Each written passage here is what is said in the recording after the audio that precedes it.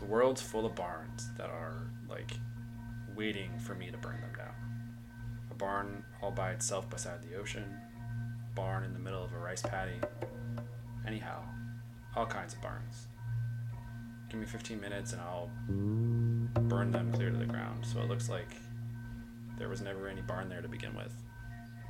No one gets choked up over it, it just disappears.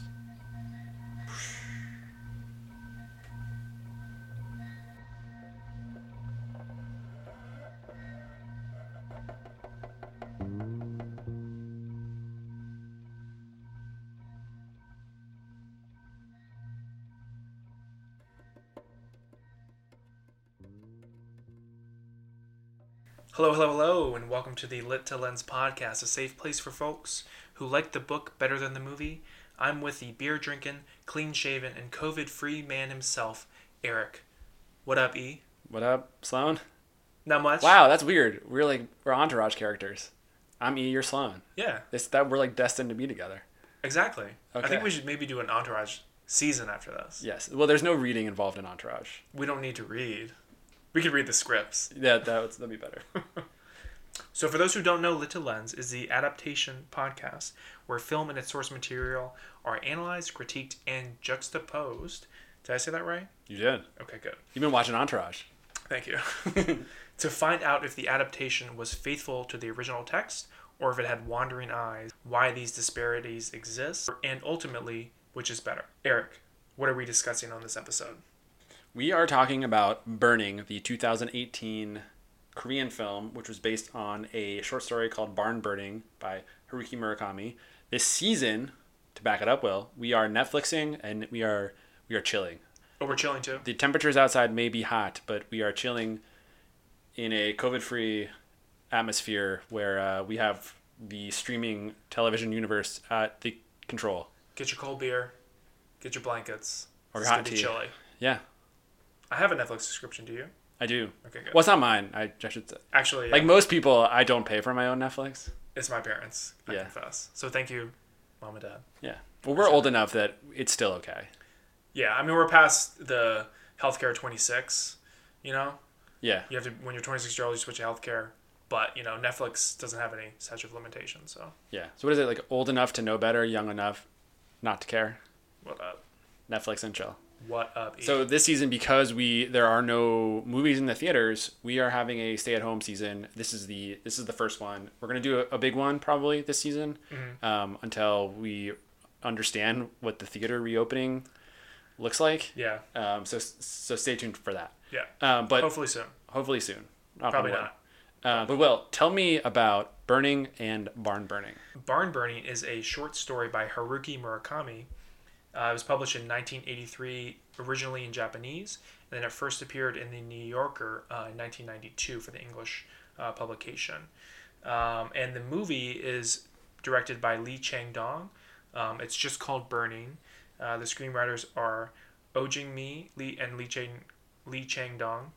It stars Yu Ah-in, Stephen Yoon, and Jeon Jong-sol. The release date was May 16, 2018 at the Cannes Film Festival. Yep. Eric, can you give us a little recap on what happened? Barn Burning tells the story of an unnamed married man who meets a much younger woman at a wedding 3 years before the events of this story. She impresses him with a tangerine peeling mime trick and they become friends. One day she travels to Algeria, which is in Africa, woefully underpacked, which is far from Japan. She's woefully underpacked, though she stays there for 3 months. When she comes back, she is dating a Japanese boy she met in Africa. Uh-oh. Our unnamed narrator compares him to Jay Gatsby in that it's never clear what he does for work, but he's never hurting for money. Mr. Gatsby. Mr. Gatsby. Several months later, the couple visits our narrator's home. As she often does, the woman falls asleep after some drinks and some pot, Typical. which is illegal. It is illegal. Remember that. Don't do it. Don't Netflix and chill with pot, kids. Don't do it. That's illegal. When she falls asleep, she leaves the two men alone in his house. Our Gatsby admits that he burns down barns. Quote, I burn roughly one barn every 2 months, he says. Our narrator tries and fails to fully understand what that means and why he would do that. Gatsby tells him he's planning to burn one down very soon, a nearby barn. Oh my goodness. In the weeks to come, our narrator uses a map to plot out the locations of nearby barns he believes Gatsby may target narrowing the list to a handful. He jogs by each of the barns daily, and none are ever burned down. Plot twist. What? The narrator loses touch with Gatsby and the girl. Later still, the narrator runs into Gatsby at a coffee shop where it's revealed that neither have seen the woman in some time. Gatsby admits to having burned down a barn, though the narrator remains unconvinced. They make plans to meet again. The narrator then drops by the girl's apartment, as he does every so often, and she is never home, and they are never able to get in touch, and he never does hear of any barns burning. What the heck? So that is Barn Burning by Haruki Murakami. Well, Eric, thank you for the recap. What did you think of the short story? It's funny, that was a long recap for a 9-page short story in the New Yorker. Yeah. Although it's kind of a short 9 pages, they're not the full 3-column New Yorker joints we're used to. Mm-hmm. But what I think of the short story, I liked it. I read it twice for the episode. Me too. Wow. Twice, baby. What's up? You are a bit more of a Murakami head than I am. Like I think you've read multiple books. I've read one book. If I come across one of his short stories in the New Yorker, I'm a subscriber. I pay for that myself. That's not true. I don't pay for that myself. Is that from your parents too? It's also from my parents. Shout out, Mom. They are very cultured, and I borrow that culture. There you go. But when I come across one of his stories in the New Yorker, I'll read it. It struck me as very tonally similar and like craft similar to some of his other work. He is somebody who is very like surreal, but also his writing is kind of sparse, and it's often unclear like what happens upon like first read, and this was no different. So I liked it. I needed a second read to fully grasp what the fuck was happening. Right. Me too. I mean, thankfully it was only the 9 pages, not even the 9 full pages, because it was easy to breeze through. But yeah, I needed a second read as well, because it's ambiguous, and that's typical Murakami, where he gives you these interesting situations, and then these like very odd characters that do very like odd things, and kind of makes it plain and simple Jane. You know what I mean? Like it just sort of matter-of-factly states these weird things that happen, and that was very typical of this story as well. Excuse me. Yeah, I mean it was, you know, if the New Yorker published this without an author, I would have guessed that this was Murakami. It was very typical, like I said before, but I really enjoyed it. I thought it was interesting. You're a big Murakami fan. Yeah, I've read like several of his books. Actually, I've read The Hear the Wind Sing, Pinball 1973, A Wild Sheep Chase, Norwegian Wood, Sputnik Sweetheart, and then the 2 most recent ones, Colorless Tsukuru Tazaki and His Years of Pilgrimage, and then Killing Commentador, however you pronounce it. And I have a few others on my bookshelf that I like want to get to. But so yeah, he is really enjoy his writing. So he like, and you've read A Wild Sheep Chase, and that was very odd and ambiguous, much like this story, right? Yeah. With this story, for sure, like the barn burning is the like plot device that stands out. Like in Wild Sheep Chase, there's a guy that dresses up like a sheep, and like literally they run around. Right. It's like very bluntly like a wild sheep chase. Right. In this book, there's like just a guy who spits out, "Oh, I burn barns." Right. And like, why do you burn barns? What are you doing? And right. What's the point? It's weird. It does strike me as like very Murakami. Mm-hmm. But also there's a lot simmering under the surface than just like the barn burning. I think the barn burning could be sort of runs parallel with some other like metaphors he's playing with. Mm-hmm. And there's just a bunch of other stuff going on. Right. So I had a few questions for you about the story. Good thing I read it twice. Okay, good. So in the story, there's a 31-year-old narrator, right? And he meets this 20-year-old woman at this wedding, right? Yeah. And she goes off and she meets this guy, whatever. And then you find out later that the 31-year-old has a wife. While it's pretty clear that he has this attraction to this woman, this 20-year-old, and he keeps on seeing her. But the wife is kind of just thrown in there. I think it's twice where she's mentioned. And to one of those mentions, it basically states, oh, she wasn't at home. So her and her boyfriend came over. Yeah. So, you know, as a writer, is this something that you like, is this sort of like a misdirection, or does it sort of have more of a purpose for the story? When I read it, I just sort of felt like, why is this even in here? It's a good question. To me, when I read that, and maybe you have to put on your like 1983 or 1992 glasses, but to me, it signals a like friendliness or a non-threatening narrator. So he's married, and you could take that to say there's never going to be a sexual relationship between him and this 20-year-old. Although that is like, it's a kind of alluded to, Yeah, right? I mean, like she strips naked in his house and sleeps in his bed. Yeah. And he's like, man, I wish I could nap next to her. But then he's Yeah. like, I want to nap next to her. It's pretty not clear. anything more sinister or sexual or anything like that. So to me, I was like, the presence of a wife who's not really even there ever sort of said like, oh, I'm a good like family. I don't know. I'm a good family man. I have like a woman. Don't think of me as a sexual partner to this person. I'm Gotcha. simply a friend. Gotcha. Okay. So maybe it is a misdirection. Although he wants to curl up to her naked body. Right. Just a nap. Just for a little snooze. It's innocent, baby. Yeah. Yeah. Well, okay. So that part I found interesting. And then another part of the story which I thought was really weird was we're just calling him Gatsby. Yeah. The character. They're all unnamed in the story. Yeah. So this character who kind of gives off this Gatsby vibe. Don't really know what he does, but he has all this money apparently, and blah blah blah. So he does this thing twice in the story where he snaps his fingers like a couple of times. First, where he's describing, I totally forgot, but basically he's describing something, and he forgets his train of thought. Where he's talking about burning barns, right? Yeah, he's talking about burning barns, Yeah. and he kind of like he's looking for the right word. That's what it is. He snaps his fingers, and then at the end of the book, they're both talking about how they can't get a hold of the woman. She's disappeared, and he's describing her and like, oh, she doesn't really have the money to like live off, on her funds for a few months, whatever. And then he like snaps his fingers weirdly. Yeah. And then, in his then pocket. he continues. Yeah, in his pocket too, and he just continues talking. And I don't know what you thought about it, but I was just sort of like, it just immediately struck out at me as like, that is very odd, and like seriously, there's something like really odd with this guy.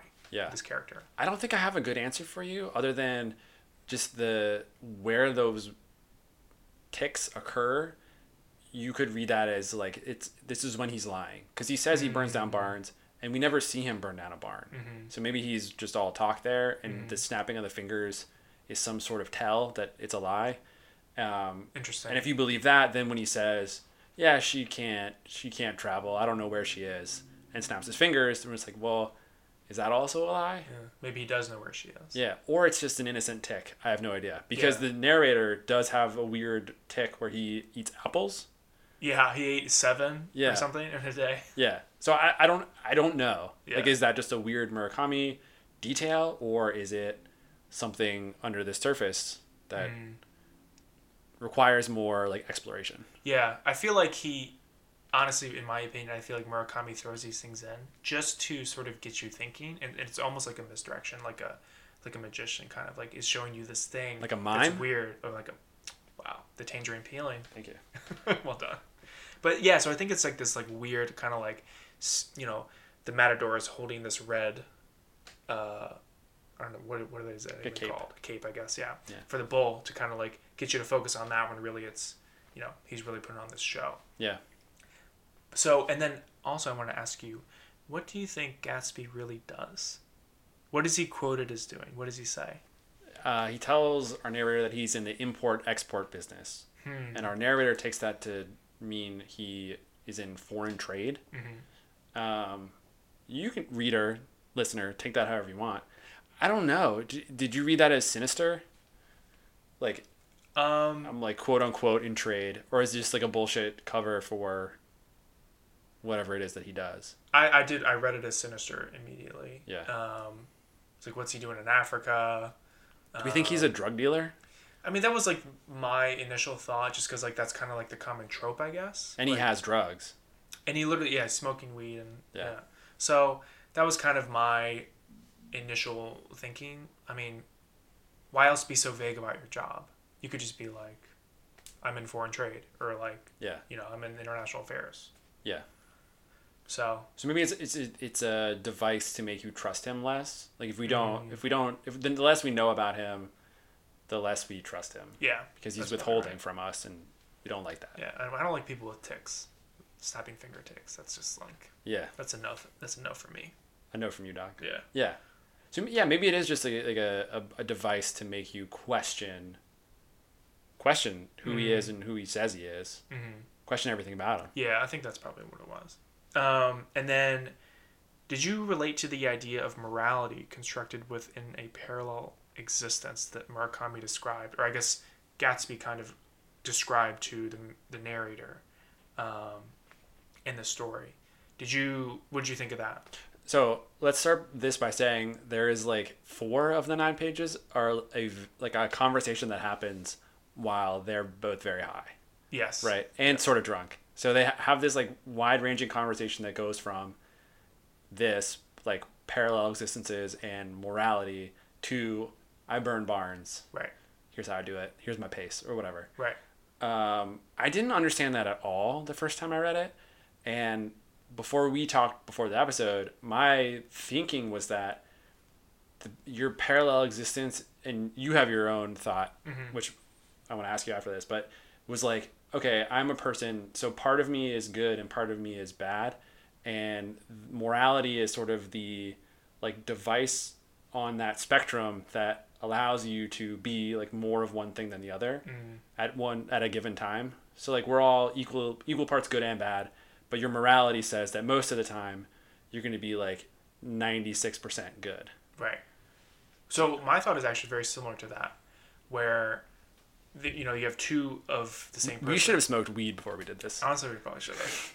Who's to say I didn't? No comment. But my thought was, there's 2 of me, right?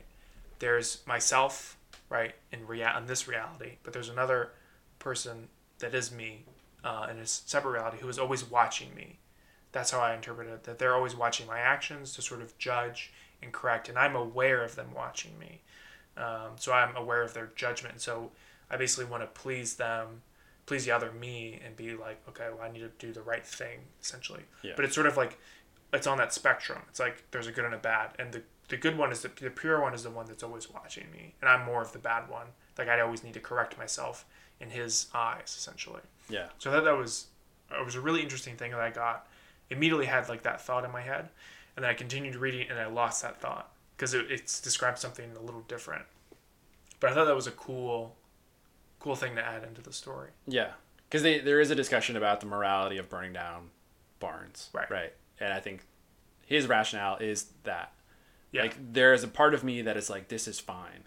And I believe that part of me, and that's why I do it. Right. These barns are like a blight on the countryside, and they're already pieces of shit. So I'm just doing everybody a favor by lighting the match. He's just a total POS.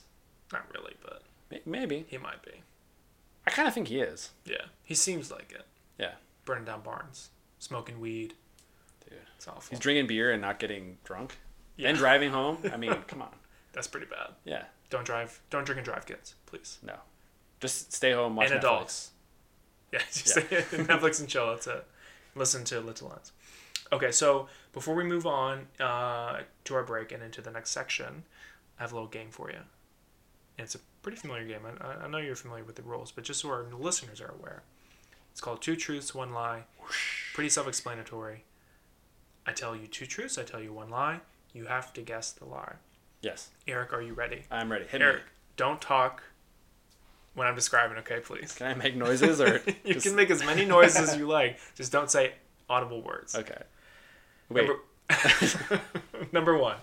Burning was nominated for the Best Foreign Language Film at the 91st Academy Awards in 2019, but ultimately lost out to Roma. Number 2. Stephen Yeun stated that he was at first a tiny bit reluctant to take the role of Ben in this film because he didn't feel like he was right for the role as a full-blooded Korean. He also stated, as a Korean American who moved to the U.S. when he was 4 years old, that he was not sure if his Korean was up to snuff for a full Korean role. Number 3. Stephen Yeun is the only person to know whether or not Ben has actually done what Jong-soo believes he has done to Hae Mi.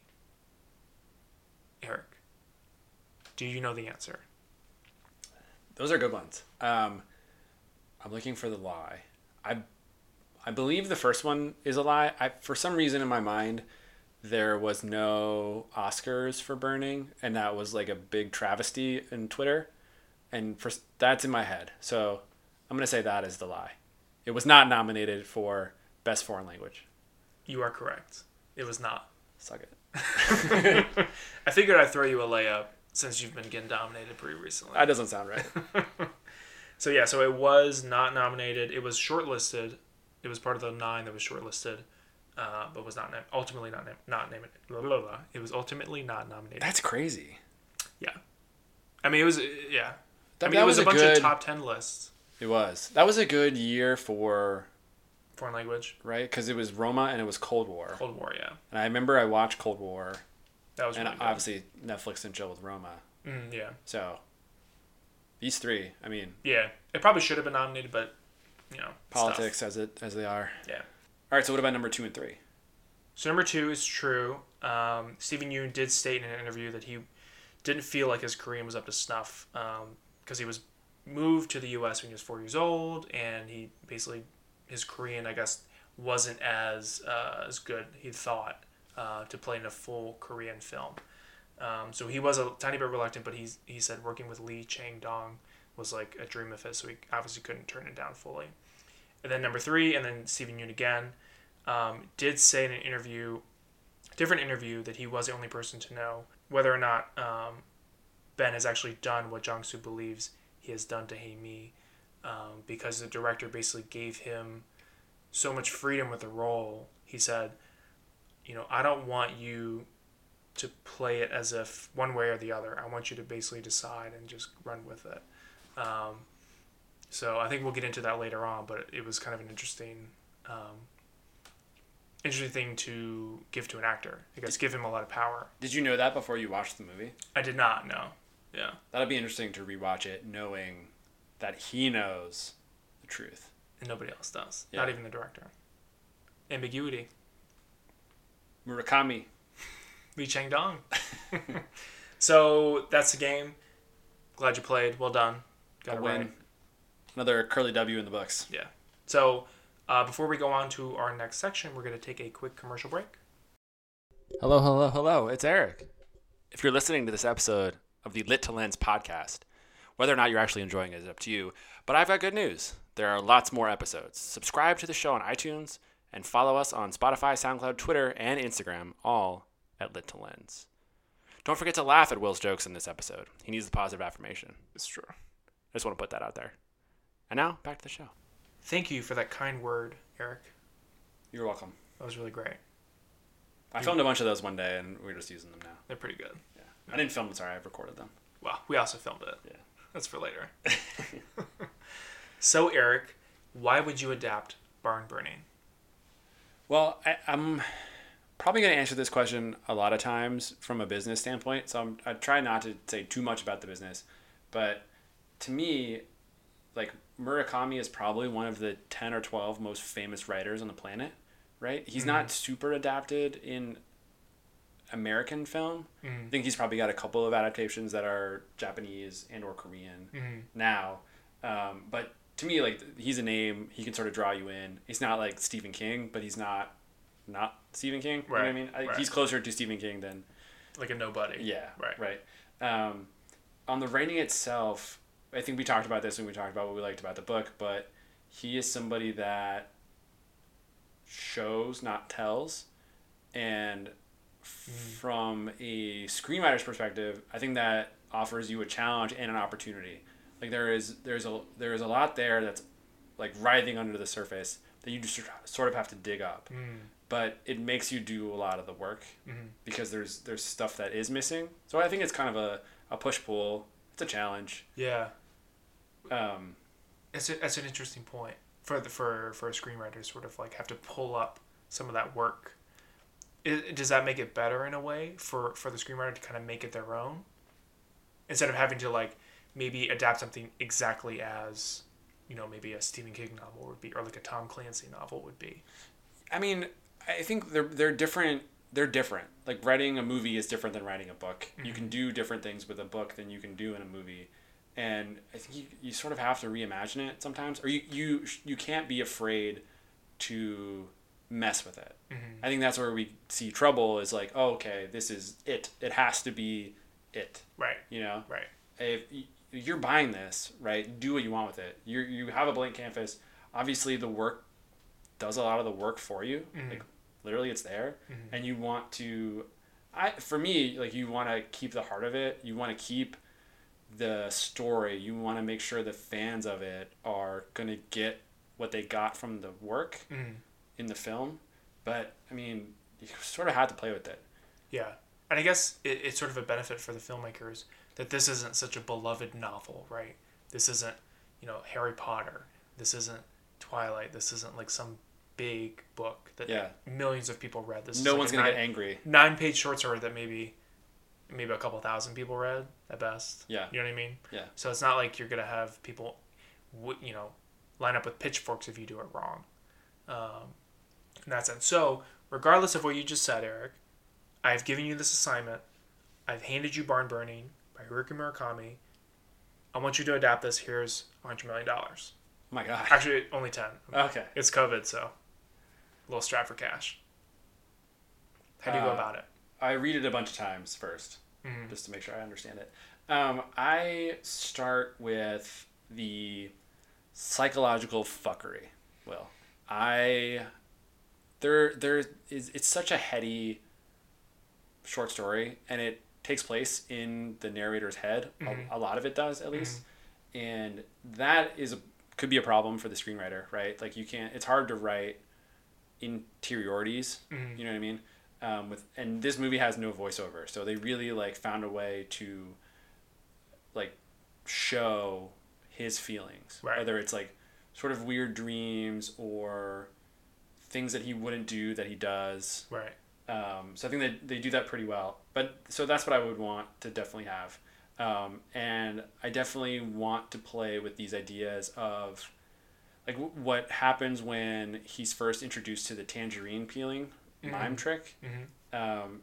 She says that, she offers him a question like, do we believe that the tangerines are there, or do we forget that they're not there? Right. So to me, that is one of the central questions of the work. And I think it probably has to be one of the central questions of the movie too, because everything is it's ambiguous. Like the ambiguity is everywhere, right? And that statement is just like, wait, so the way to mime is to forget that the item you're grabbing and peeling is just not there, right? It's not that you're pretending it is there, it's just that you forget it's not. It's all about a certain perspective. This is also not a plot-driven work at all, I don't think. So I think you also have to start with coming up with some plot. Yeah, okay. You know what I mean? Fair enough, yeah. I want to keep the center of it, but I have to add some plot. Things don't really happen in the story. Yeah. We talked about it, like 4 pages of the short story is just a high conversation. Right.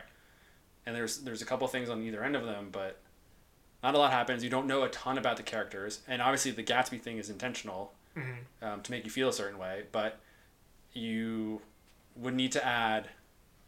I think you need to add more to... We're calling this a Gatsby dynamic, right? So you need to add more to Daisy. You need to add more to Nick to say, what do you want? What's your motivation for being here, being in this story? And they do that in the movie, actually. So that's kind of funny that I flagged that and they did it. There we go. No, they probably listen to this podcast. Yeah, I mean, you're making a 2-hour movie out of a 9-page short story. You just have to add. There's a lot of heavy lifting that needs to be done. Yeah. And then the last thing I wanted to say was that there's no ending in the short story. Right. There's no real resolution. Well, it ends. Yeah, but there's no resolution. It ends, right, okay. So there's no resolution. Right. You have to add that. A movie needs a resolution, I think. Yeah, fair enough. I mean, well, I guess, yeah, you sort of do. You sort of do. I mean, it needs to resolve. The audience is paying you it's still, for a story. It's still ambiguous, right? The movie is. Right. But there is a clear resolution. Yeah, to the story. Yeah. That's true. You do need that. Or else people are just going to be upset. It's like, why did I pay $15 to go see this and not get, what I wanted, which was a story with an ending? Well, that's up for debate. Are people mad about that? I don't know. I never watched The Are people still mad about it? What is that, like 10, 15 years later? Yeah. But that's a whole nother argument. But did it end? It might have ended. That fade to black, or jump to black, I guess? Yeah. Could have been their death. But this story is just like, maybe there's more, I guess there's more happening under the surface than we can see, and because it's written, it's harder to process that than it is in a film. Mm-hmm. With a film, you can see Stephen Yeun's like shitting and grin. Yes. The acting kind of helps make it alive, For sure. if that makes sense. Mm-hmm. So from that perspective, like I guess they've sort of copied the ending, but with people, it makes it a little bit more understandable for the audience. Yeah. Than if you were just reading it. Right. When they're just flat words on a page. Right. So, would you, like you said before, the short story doesn't really end, doesn't have a resolution. Do you start more at the beginning then, or do you add more at the end? Like, how is this story kind of in the middle of your film? Like, how is it structured in that sense? Like, is the resolution almost there, or is that where the story starts for you? At the end of the short story, if you're making a film. If I'm making a film out of it, I like the plot. I think the plot makes sense. For you, would you get into this like mystery thriller kind of figure out who done it at the end of the short story? Yeah, that's what I wrote down. I think Okay. there's enough thrillery elements, there's enough mystery elements that you could break those apart and dig into them. Yeah. Because fundamentally, like in the short story, she quote unquote goes missing or she's just like gone. But who's to say that she wasn't killed or gone somehow? Right. Maybe she went back to North Africa. Right. We don't know. It's not as explored as it is in the movie. Mm-hmm. But obviously, like it's there in the short story, and dragging that out or building it up, I should say, is I think that's definitely like the strongest way to do it. Yeah. Which almost makes me question, like, why even write a short story that's so ambiguous with no resolution? Do you know what I mean? Like, is that just the trope of short stories that like it's just like this one section part of this larger story, or is it sort of just like something that happens and kind of like you just move on with your life and you don't really like consider it that much? I think so. When we talk about movies, we talk about like the most important day or event in a person's life, right? Mm-hmm. So that's typically what a movie is. When you're talking about a short story, I kind of approach it from like there's one turn, there's one thing that happens, and we're building up to it the whole time, and then it happens. Right. So with this short story, it's kind of like she disappears. Right. There's not a lot of resolution after that. Like she disappears on like the last page. Right. And there's like 3 paragraphs where he's like, I went to go check on her and she wasn't there and now I'm just Her phone's off. And... Yeah, and now I'm another year older. Right. So that's the turn, but there's no real like when the balloon pops, the air isn't let out, you know? Like we sort of just like cut away while the balloon's still like. Yeah, exactly. And do you like that? Yeah, I did like that. Yeah, it's kind of like your whoosh from earlier. Yeah, it's a little better. Yeah. So to me, when I approach writing a short story, I look for the one big turn that happens. Okay. And that's what I lead up to, and then there is like falling resolution or whatever the suits call it at the colleges. Damn suits. No, I think it's actually like a kind of a really good platform for a movie. Like it gives you these basic elements, right? And then it sort of like throws you in this one direction where you can go, kind of this mystery thriller thing. And it's like, go ahead, have at it. But I'm not going to write anymore. Right? This is just for the New Yorker, right? But it kind of gives you that platform to rise up from. And I don't really read too many short stories. I think I know you're more into the short story genre. Is that typical? To kind of like have these like non-resolutions to the stories? Okay. I would say so. Yeah. I mean, endings are hard. Mm-hmm. Isn't it just easier not to have one? Yeah. Right? Just write out a scene, right? Like. Yeah. Yeah. But just because you don't have an ending doesn't mean you can't have a resolution. So I don't know. Do you feel like this story ended? Because I kind of think like yes but no. I mean, it did end. I mean, in my opinion, he just moved on with his life and he just stopped worrying about it. I mean, he probably continued to worry about it, but he there was nothing he could do. Like he tried calling her, tried going to her place. They weren't really that close of friends, although there was like some sort of clear connection between them. They weren't really like hanging out every day kind of thing. And plus he had other priorities with, his wife, we should mention. But I thought there was an ending, but there wasn't really a resolution to, the big mystery. Like, where the hell did she go? Yeah. What the hell is up with this guy? Right? Like, there were big questions, but it certainly ended. I guess it wasn't satisfying. Yeah. I'll say that, but. Sorry for cutting you off. No, it's fair. I think to your point, like, the relationship isn't that strong in the story. Like, they are literally passing friends. Yeah. They meet at a wedding and they hang out a few times. Yeah. After And that. so when she does ultimately disappear, they're passing friends. It's like, oh, that kind of sucks. It would be weird for him to, like, kind of investigate that further, right? Yeah.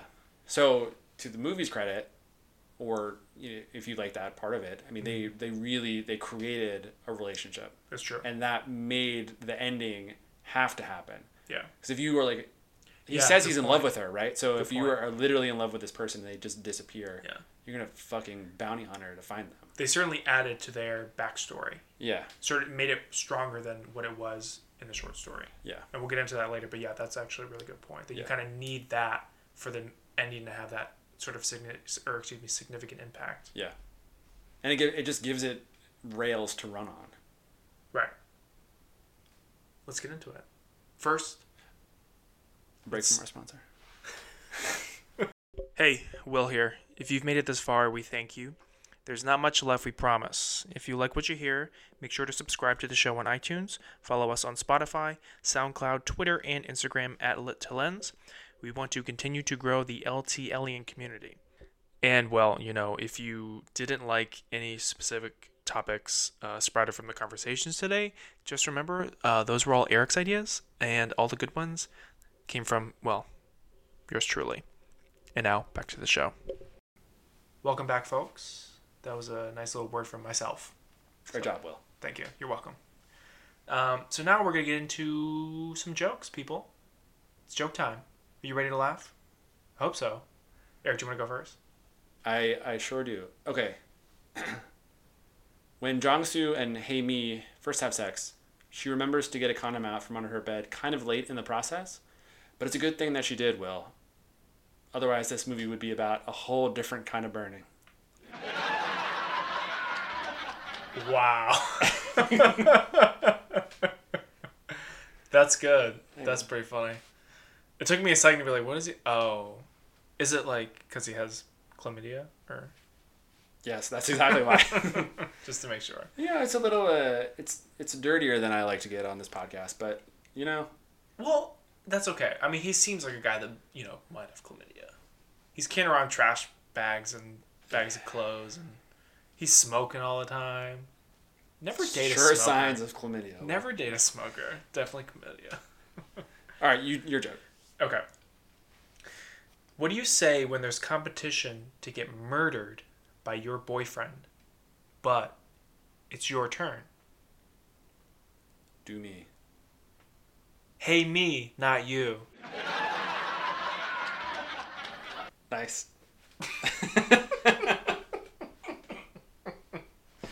I'm really sorry. That was all I could think of.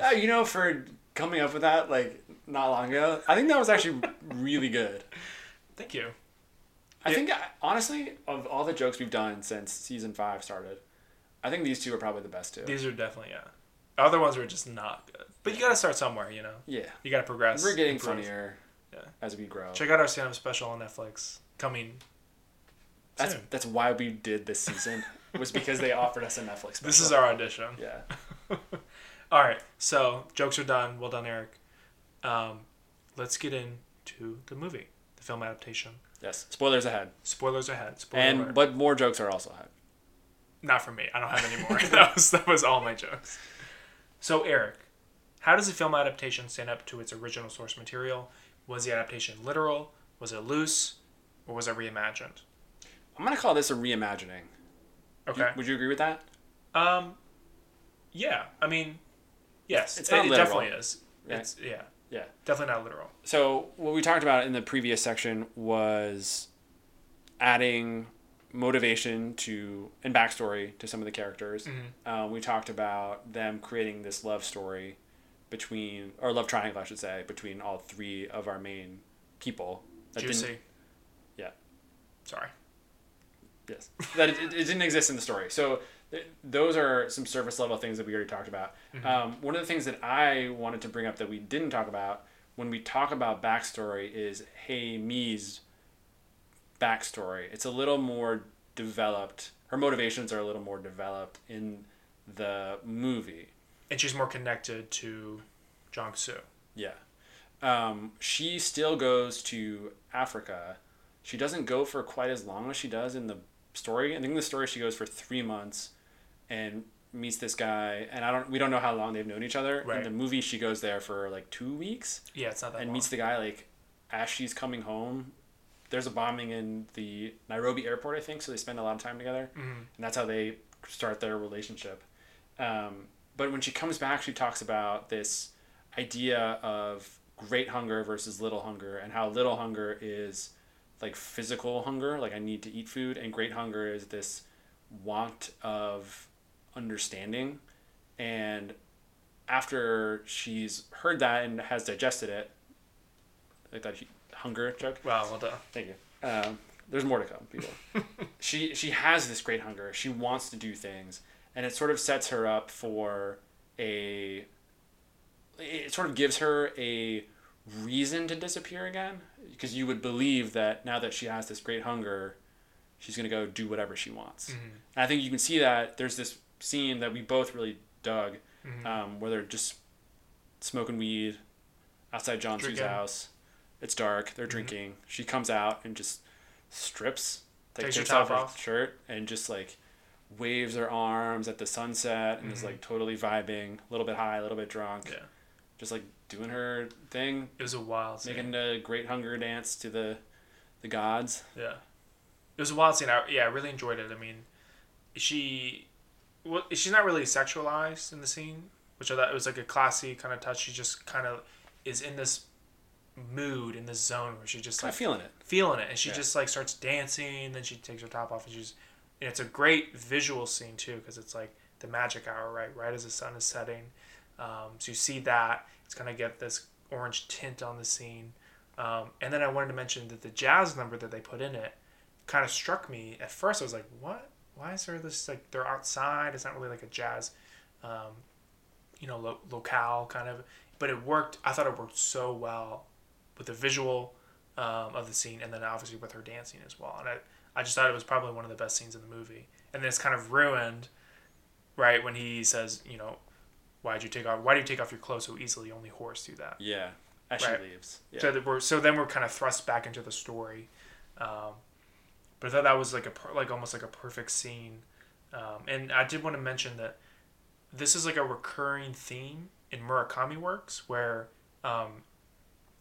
especially the younger women have this kind of like wild, I don't want to say loose necessarily, because that could be construed, but kind of like this wild, like inhibitory aspect to their characters, where they kind of do whatever they want, and then they more act on their emotions and their feelings than anything else.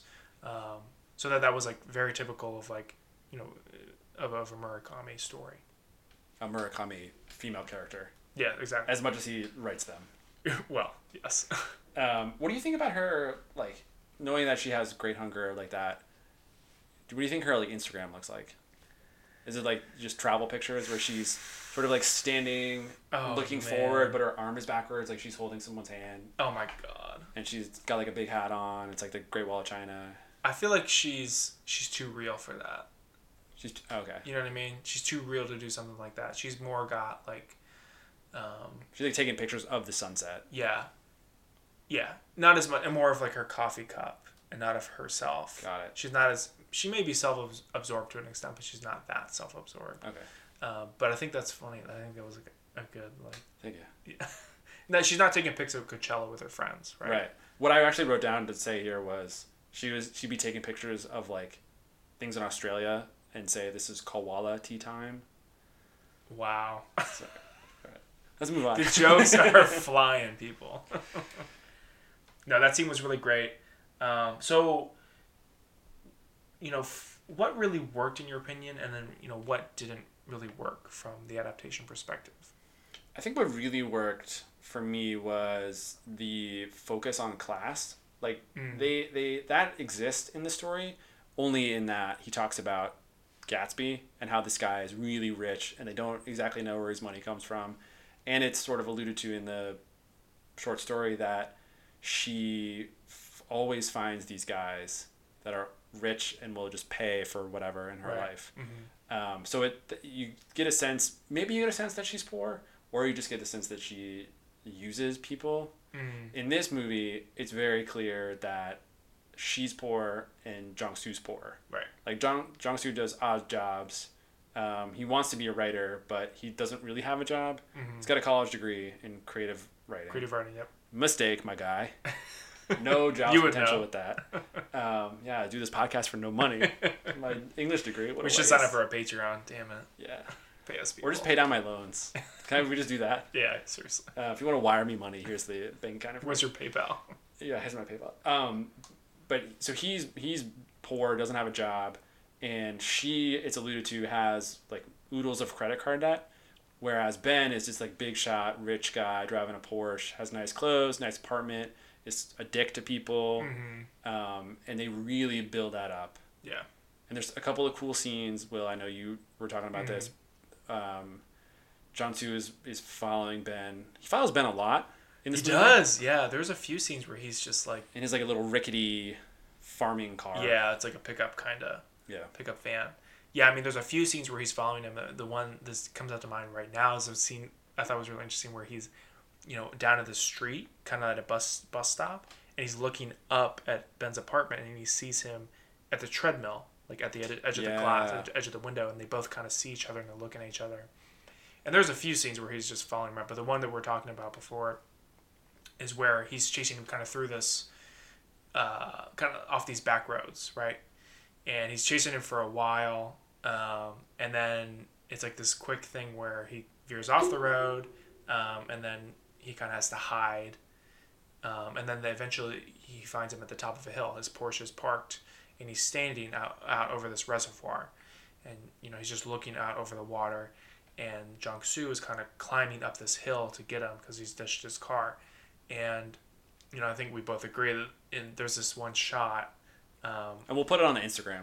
Yeah, please. So describe it for the listeners. The shot. Yeah, Ben is they're separated by his Porsche, and Jung-Soo is crouching behind the Porsche. Behind Jung-Soo is just this like deep drop, right? Yeah. Like the hills starts its decline behind him, and in front of him is the Porsche, and in front of the Porsche is Ben looking out on this like giant reservoir, lake, man-made perhaps, Yeah. mountains, like beautiful view, and it's the metaphor of like this rich guy has the world in front of him, and the poor guy is like on the edge of a cliff, and he's like trying to get a glimpse of something nice, but it's really blocked by the material world that won't like let him in. Right. It is kind of like a perfect representation for like the social class disparity between the people. Like the poor are always looking to the rich. They're always looking with interest and intrigue. Like, oh, I want what they have, and the rich are always looking beyond. They're not even considering the poor people. Like, why would they waste their time with the poor? They're looking at whatever they want to look at, essentially, whatever interests them.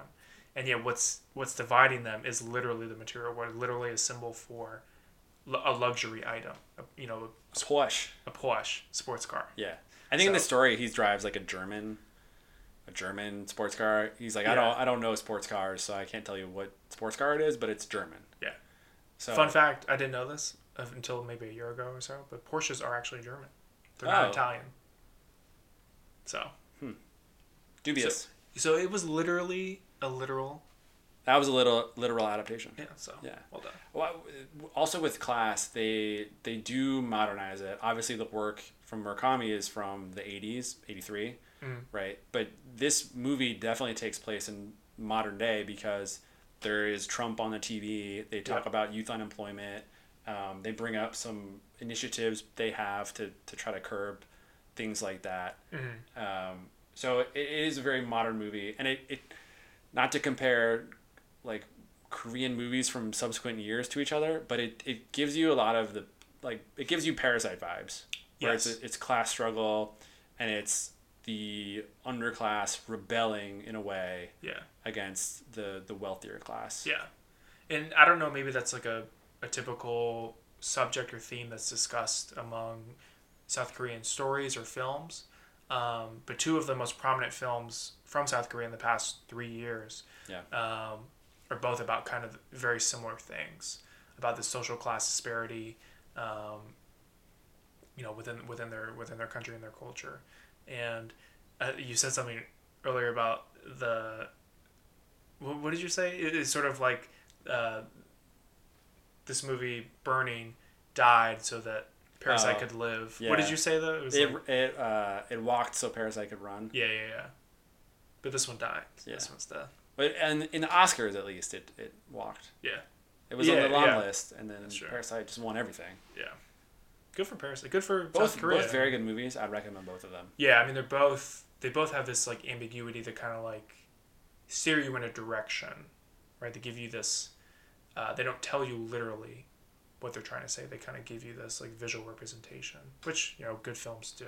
Yeah. And this film was on a bunch of top 10 lists.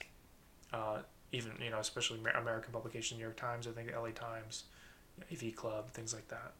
But yeah, I mean, there's a bunch of other scenes where the social disparity kind of exists. One of them I was just mentioning off air was when they're all walking into the garage of Ben's apartment complex. There's a parking attendant there, and he's like kind of talking to Ben, kind of like, "Hey, how's it going?" I don't know, I can't remember exactly what he says, but then Ben just kind of like smirks, head down, doesn't really acknowledge him, just kind of like smirks at his comment or whatever, kind of smiles, kind of like a soft, sly, like, "Oh yeah, haha." You would say hi to me. Right, exactly. Everyone says hi to me. I would never say hi back, kind of thing. And then kind of walk in. I thought that was like a perfectly acted moment by Stephen Yeun. That was like, oh, it's like that's such a great, very schmarmy. Smarmy. Yeah, like we've all seen that before, right? Or we've been a part of that. Unfortunately, like you know exactly what. That's like you with every single parking attendant. That's what I'm saying. Like, why are you talking to me? Like, you know how much fucking money I make? Like, this is my 2004 Jeep Wrangler. Parking somewhere nice. 99, baby. Oh, sorry. But yeah, so, and there were other things about there are other aspects of the social disparity that. Yeah. One of the things that I didn't know was the naming of the character Ben. And I think this plays into class a little bit. Yeah. So you mentioned in our game earlier that Stephen Yeun moved to America when he was really young, I think 4, right? Yep. And he didn't feel like he was fully Korean, or his Korean like speaking language was up to snuff. But it kind of works out in this movie for him, right? Like his Americanness sort of gives him this different air where he's like, I'm American money, I'm fuck you money kind of thing, right? Exactly. Yeah, I mean, I don't really know how South Koreans perceive Americans, but I imagine, or even the rest of the world kind of perceives Americans as you don't know how the rest of the world perceives Americans. They fucking hate us, but they obviously perceive us as like these capitalists, like these Gatsby characters, right? Like these people who are just flush with money and are very selfish, right? They're not very community driven. They're very individually driven. And it played into Stephen Yeun's character perfectly, right? Because he's this good-looking Korean American guy who gives off this air of successfulness, right? Because he's obviously been a successful actor, television and now film. But yeah, so the naming of Ben I thought was interesting because it's like that is such an American name. It's a super South Korean character, right? He grew up in South Korea. He plays South Korean. He's not playing like an American South Korean, or whatever. So yeah, it's like, why would he be named Ben? Right? Why would his parents name him Ben? Maybe it's sort of like this. We don't want you to have the South Korean name. We want you to have this American name because you're of this elite status in South Korea that you're better than the rest of the Jang-soos and the Hae-mis. And there is that kind of like, disparity dichotomy kind of thing going on. Yeah, nice little class divide. Yeah. It's always good to have divisions, Yeah, that's the best part of life, Yeah. There was a couple other like surface level changes they made in this movie. We talked about how there is a love triangle. I think primarily that happened because they changed the ages of the men. Sort of flipped. That's true. Gatsby in the novel or in the short story is younger than the unnamed narrator. In this story, the unnamed narrator, Jung-soo, is young and is the same age as Hey Me, Right. whereas Ben is a little bit older. Yeah. So that dynamic, I think, makes the sexual relationship work a little bit better. Yeah, I mean, it certainly makes the sexual relations clear from the get-go, almost. I mean, she's, like, kind of eyeing him in the very first scene, like, hey, like, look at me. And I think she gives him her number, and she invites him out to drinks.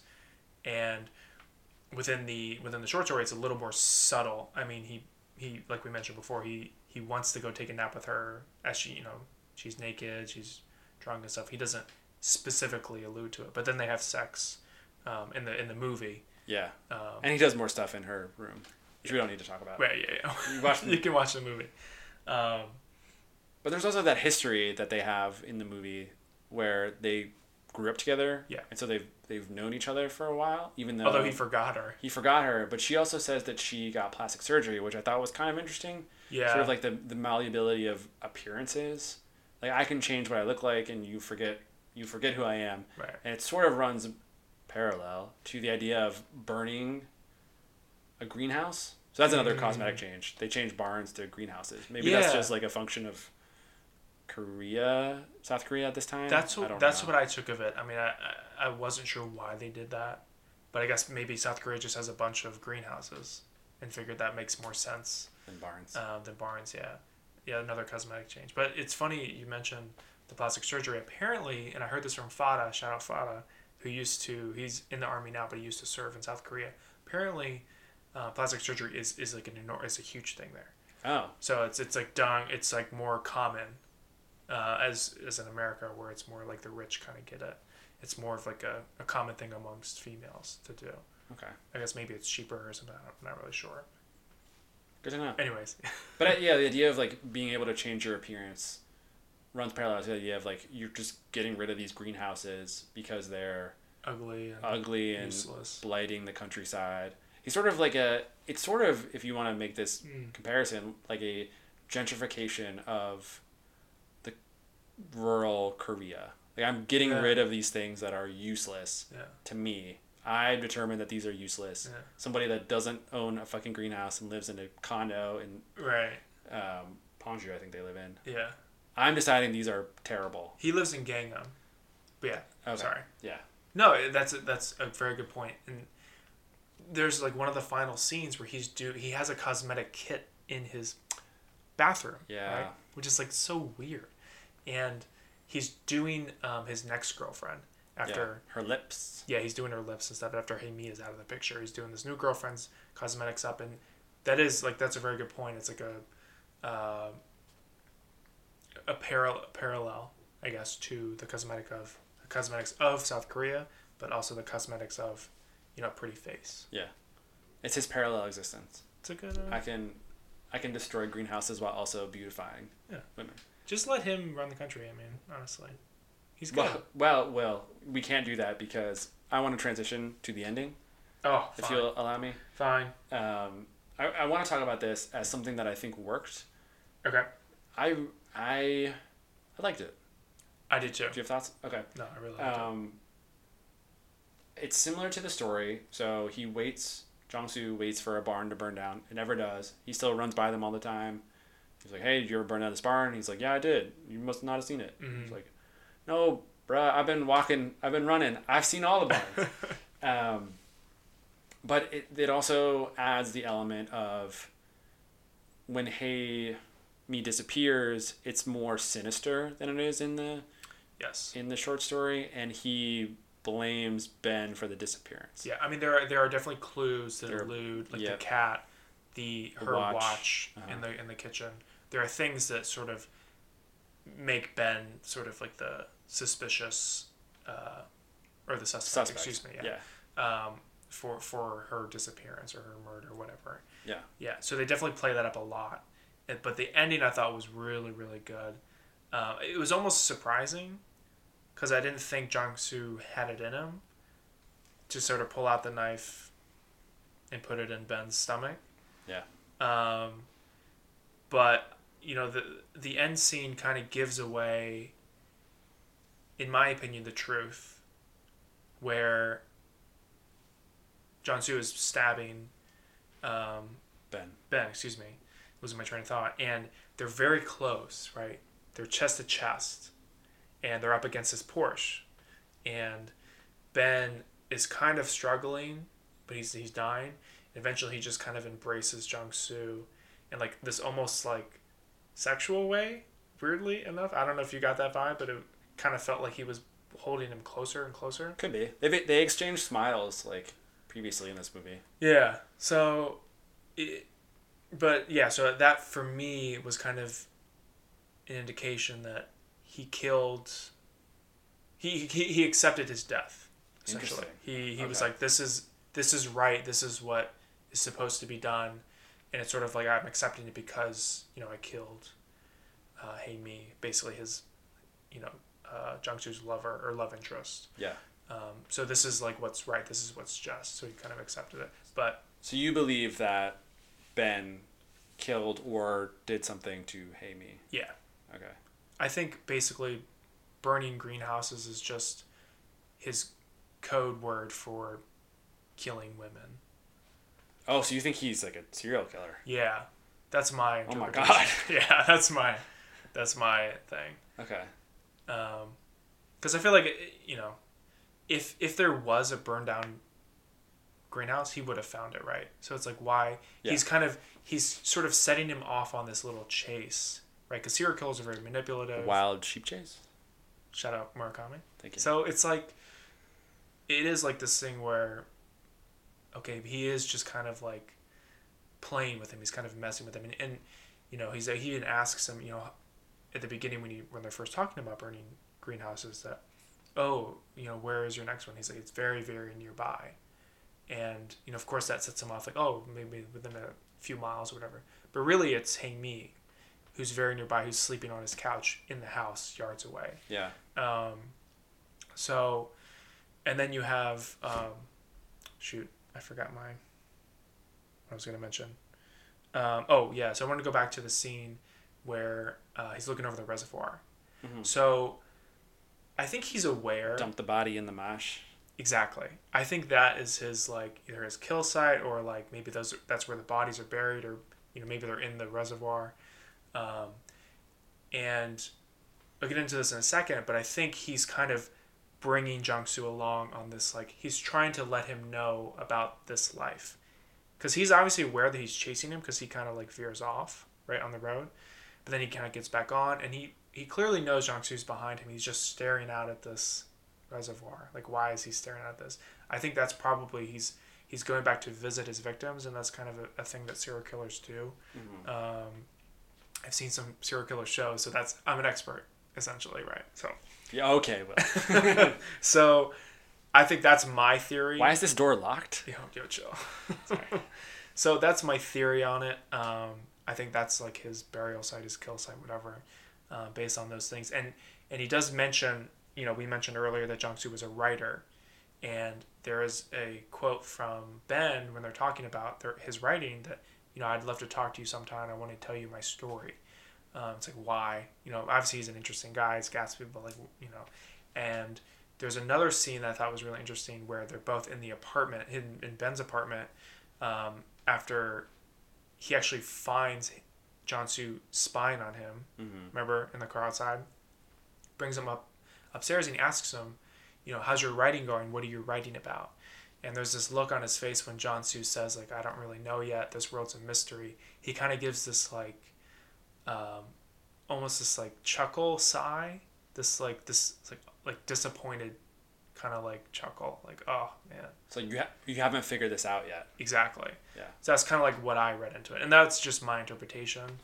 Obviously going to be interpreted many different ways, I think. It's very ambiguous. But that's kind of, like, my mind was, like, kind of churning after I watch it and then reread the story. But what do you think? I agree with all of that. Yeah. I think I would add upon further review, the greenhouse as a metaphor for like broken girls sort of makes sense. Oh. Right? Like I'm taking the ones that don't matter anymore and I'm getting rid of them. Interesting. And Hae Mi, she's excommunicated from her family because of her quote unquote credit card debt, right? Yeah. She, I don't know, sort of like a hanger-on in society. Yeah, I mean, she lives in like a studio apartment. And if she's gone, no one would have missed her except for Jong-soo. Yeah. So it's sort of like it's like the one fault of his who knows how long it's been going on, but like that's sort of like the one fault was that he got to one of his victims in a way and like created a relationship where she would be remembered by him. Right. And he talks about like, I don't know why I was jealous of you. I don't usually get jealous. Yeah. Because like he was the one guy that sort of ruined it for him. And Interesting. I had one more element to this, but I don't. I like that. I like that a lot. Like the broken girls and the broken greenhouses, because they're both like broken down. They're both like. Yeah, but sorry. I mean, I think if You know you're what I mean? if you're a serial killer, that's kind of how you think of it. Yeah. Yeah. You're targeting certain kind of people. Right. Oh, and so the other thing I wanted to bring up was there are two scenes where they go to gatherings / parties that Ben throws, and they're sort of like friend gatherings. One of them happens in a restaurant. One of them happens in Ben's house. And the first time they have one, Hae Mi is sort of the new girl, and she gets up and like talks and is talking about different cultures, and she's like, "Oh, it was so great," and I'm crying now, and things were awesome. And then later, there is almost the exact same scene with his new girlfriend, where she's talking about Chinese culture, like she just visited there, and she's like, "Oh my god, I can't believe China. They're so rude. America's so rude." And I was like, these are essentially the same kind of girl, the same kind of woman. And so that to me was like, okay, so we're just like dating the same person. Right. And then you notice that Ben actually yawns when his second girlfriend is talking. He does it the first time too. Oh, he does? Yeah. Okay, I must have missed that. But it's like, yeah, so clearly he's not really intrigued by this. He's just, this is sort of what he does. Yeah. He accepts it. Yeah. No, that's a good point. So, they do a good job of trying to mask it, I think. But to me, I think he did it. Yeah. Me too. So that's my... He's guilty. That's my answer. He's guilty. Hey, he's got sentenced to death. That's true, he died, so. R.I.P. And then Jong-soo got naked. Yep. And drove away. Yep. Good for him. Puts the body in the Porsche. Sets the Porsche on fire. Yeah. The only thing that burns in this movie, my friends, is that Porsche. And in the dream sequence where he sees it burning. Also the weed that they smoked. Well, and the weed. So, but no greenhouses burned. Yeah. FYI. Just that. Yeah. But yeah, so Eric, I wanted to ask you as we wrap up here, were the roots of the short story embedded in the film? I think so. I think they copied the big high conversation. Yep. Sort of laid the outlines for the plot. I do wonder now. So I'm gonna say yes on pretty much all accounts. I'm curious. We just talked about like the serial killer potential in this movie. Do you think that was present in the short story? No, I mean it wasn't alluded to. I mean we don't know about anything about his past. We only know that he knows this one person. So, in my interpretation, no. Okay. What about you? I don't know. I don't think so. I certainly didn't get that. Yeah. I mean, he certainly has these weird tics, like the snapping and these weird... He's just a weird guy. Yeah. But I don't think it does enough to allude that he's a serial killer, or that even... Did anything. Yeah, honestly. Yeah. Okay. Yeah. Tying it up in a bow. Exactly. So, in your opinion, was it a successful adaptation? I think so. The only thing I wanted to flag was I saw some criticism on the internet about the Hae Mi character and how she maybe wasn't developed as fully as the men, which I don't know that I necessarily agree with, but I don't not agree with it either. Like, I mean, that's definitely correct that she wasn't as developed. Yeah. But she wasn't the primary character in the story. So it's almost like a... She's sort of like the plot device that makes these two men like face off at the end. Correct, yeah. But she does have wants, so it's not like she just doesn't exist. I mean, she's certainly more developed than the short story character, like by leaps and bounds. Yeah. Granted, her wants make sort of like help the mystery work. Like my wants are just to like disappear. Yeah. And so it's like, okay, now you're disappeared. Are you disappeared? Another thing we didn't get into we don't have to get into it now, but like she also had these like weird things where she would say things that weren't necessarily true, like the story of the well. Right. We found out later on is not true. She basically blames Jiangsu for not remembering the story where he saves her from a well, essentially. But then he goes on to meet Haimi's mother and maybe her sister or something, and they're like, there was no well by her house. She never fell down a well. Yeah, but Jiangsu's mom said there was a well. Yeah, and that was another thing. Like his mother had this like weird role in the film that didn't really do anything. Yeah, she left him when he was really young, I suppose, and he lived with his dad most of his life. Yeah, I guess she left because his dad was like very had outbursts all the time and stuff, and she calls the house a few times and doesn't say anything, but eventually she does, and they get coffee, and she's on her phone. She's not paying any attention to him. It's weird. And she's talking about something, how she like cleans bathrooms for these people that are not. It's not explained really. It's just kind of a weird scene. And I didn't really understand the purpose of it. I think it's just to lay ambiguity. Like, Yeah. did the well exist? Did it not exist? Does it matter? Yeah, it's almost to create more questions, right? Yeah. Yeah. So yeah. It's ambiguous, just like the short story. It's almost frustrating, the amount of ambiguity, right? It forces you to think more and more about it. I mean, this is a really complicated film. Yeah. Definitely something to watch more than once. For sure. But I did enjoy it a lot because it forces you to kind of like come up with your own conclusions, right? Yeah. It's like such an interesting story. It's like, because they don't tell you the truth, you have to like kind of form your own reality. Yeah. So it was successful. Eric, who won the movie? I'm going to say, Will, that William Faulkner won the movie. This is another thing I wanted to ask you that we didn't get to. Why? The good old boy William Faulkner is alluded to several times. Mm-hmm. It's Jiangsu's favorite writer, and Ben, after hearing that, decides to pick up the book of short stories by William Faulkner, and they don't happen at the same time. They're kind of interspersed throughout the movie. So he comes up twice. You know who doesn't come up? Murakami. Yeah. Do you think he feels slighted by that? No. No. He got his name on that. Yeah. So I'm gonna say Faulkner won. Okay. We're bringing back someone who was published like 100 years ago. Yeah, and he actually has a short story called Barn Burning. Yeah. Which I don't think is really related. No, I think some of the like, not tone, but some of the, not plot, like the ideas are connected, like fathers and sons, which we didn't really talk about here. It's kind of exists, but not really. Right. And then just the physical act of burning barns. So. And having a story called Barn Burning. Barn Burning, exactly. So my winner is Stephen Yoon, because I thought he was great. He was great. This is a very stereotypical like American perspective, but like, you know, obviously I watched Walking Dead, most of it at least. I'm a fan of his now, even more than I was before. Thought he did a great job. Thought he was a great Gatsby-esque character. Yeah. So who lost? Ben's Porsche. Oh man. Not his owner died, and then it got burned up. At least if your owner dies, you can find a new owner to drive you, but he'll never have a new owner. Yeah, he should have just stolen the Porsche, Jiangsu, or sold it for money. Yeah. So something. The Porsche lost. It had a good RIP. life, but ultimately. Probably carried a lot of dead bodies. That's true. Well, they're probably alive when they sat down, and then. Well, actually, that's probably true. Yeah.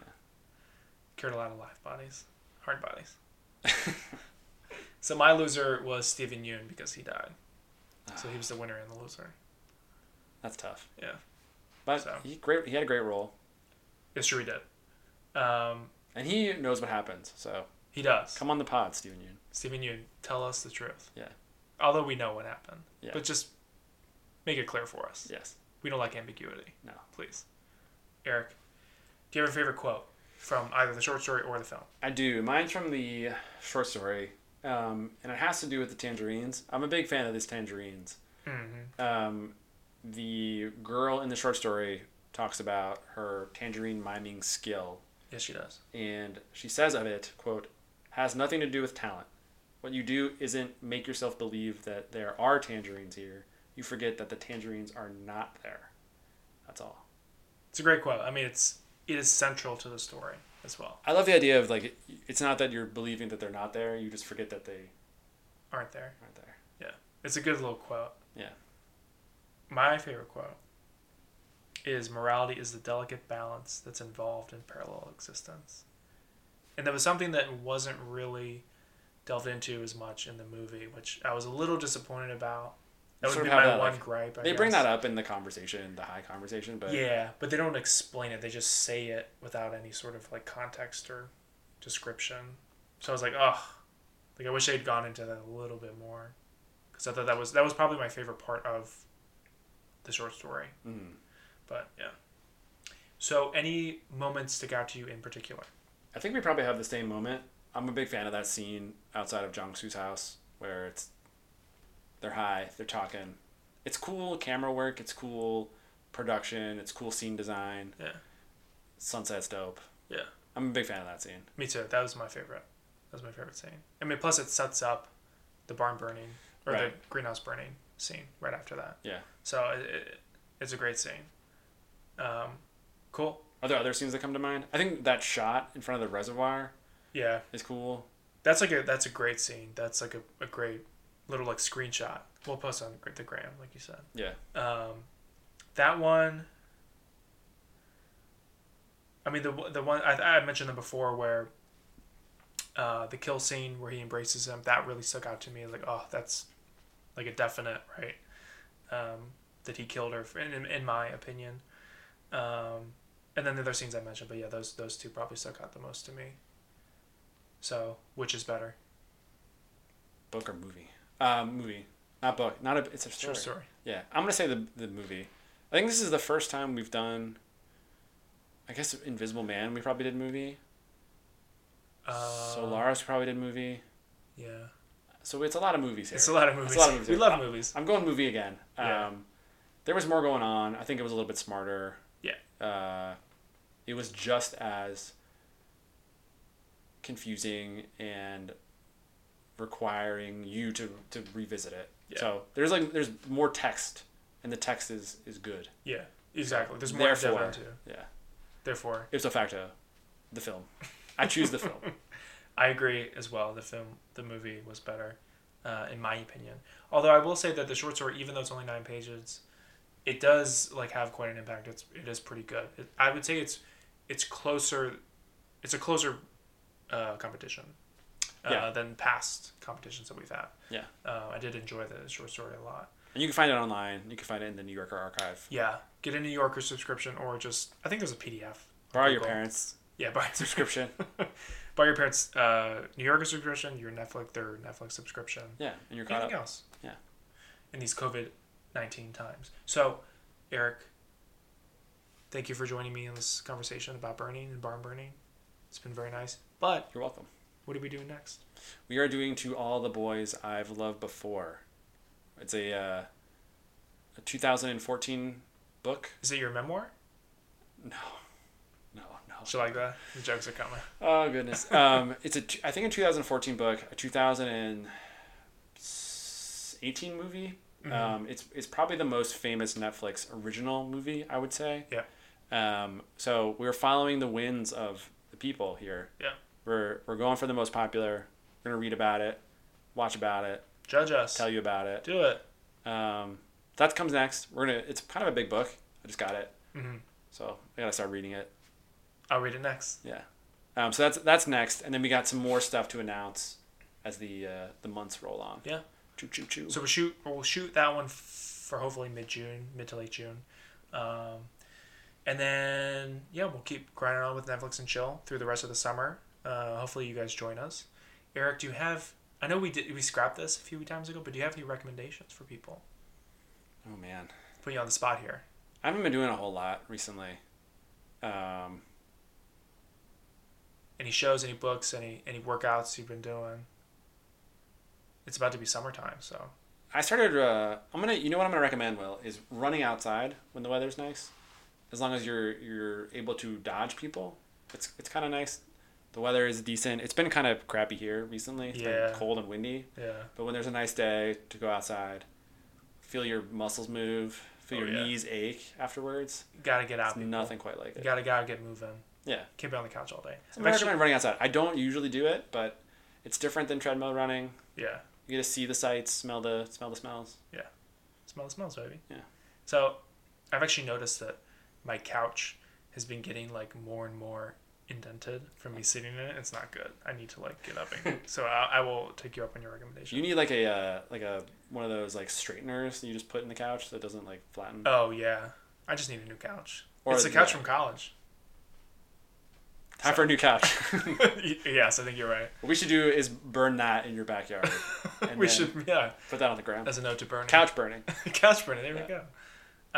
What's your recommendation? My recommendation is to read outside if it's nice, since it's nice out. And I would recommend reading Murakami. I would recommend reading Colorless Tsukuru Tazaki in his Years of Pilgrimage, or A Wild Sheep Chase, which we both read. Those are probably my two favorites.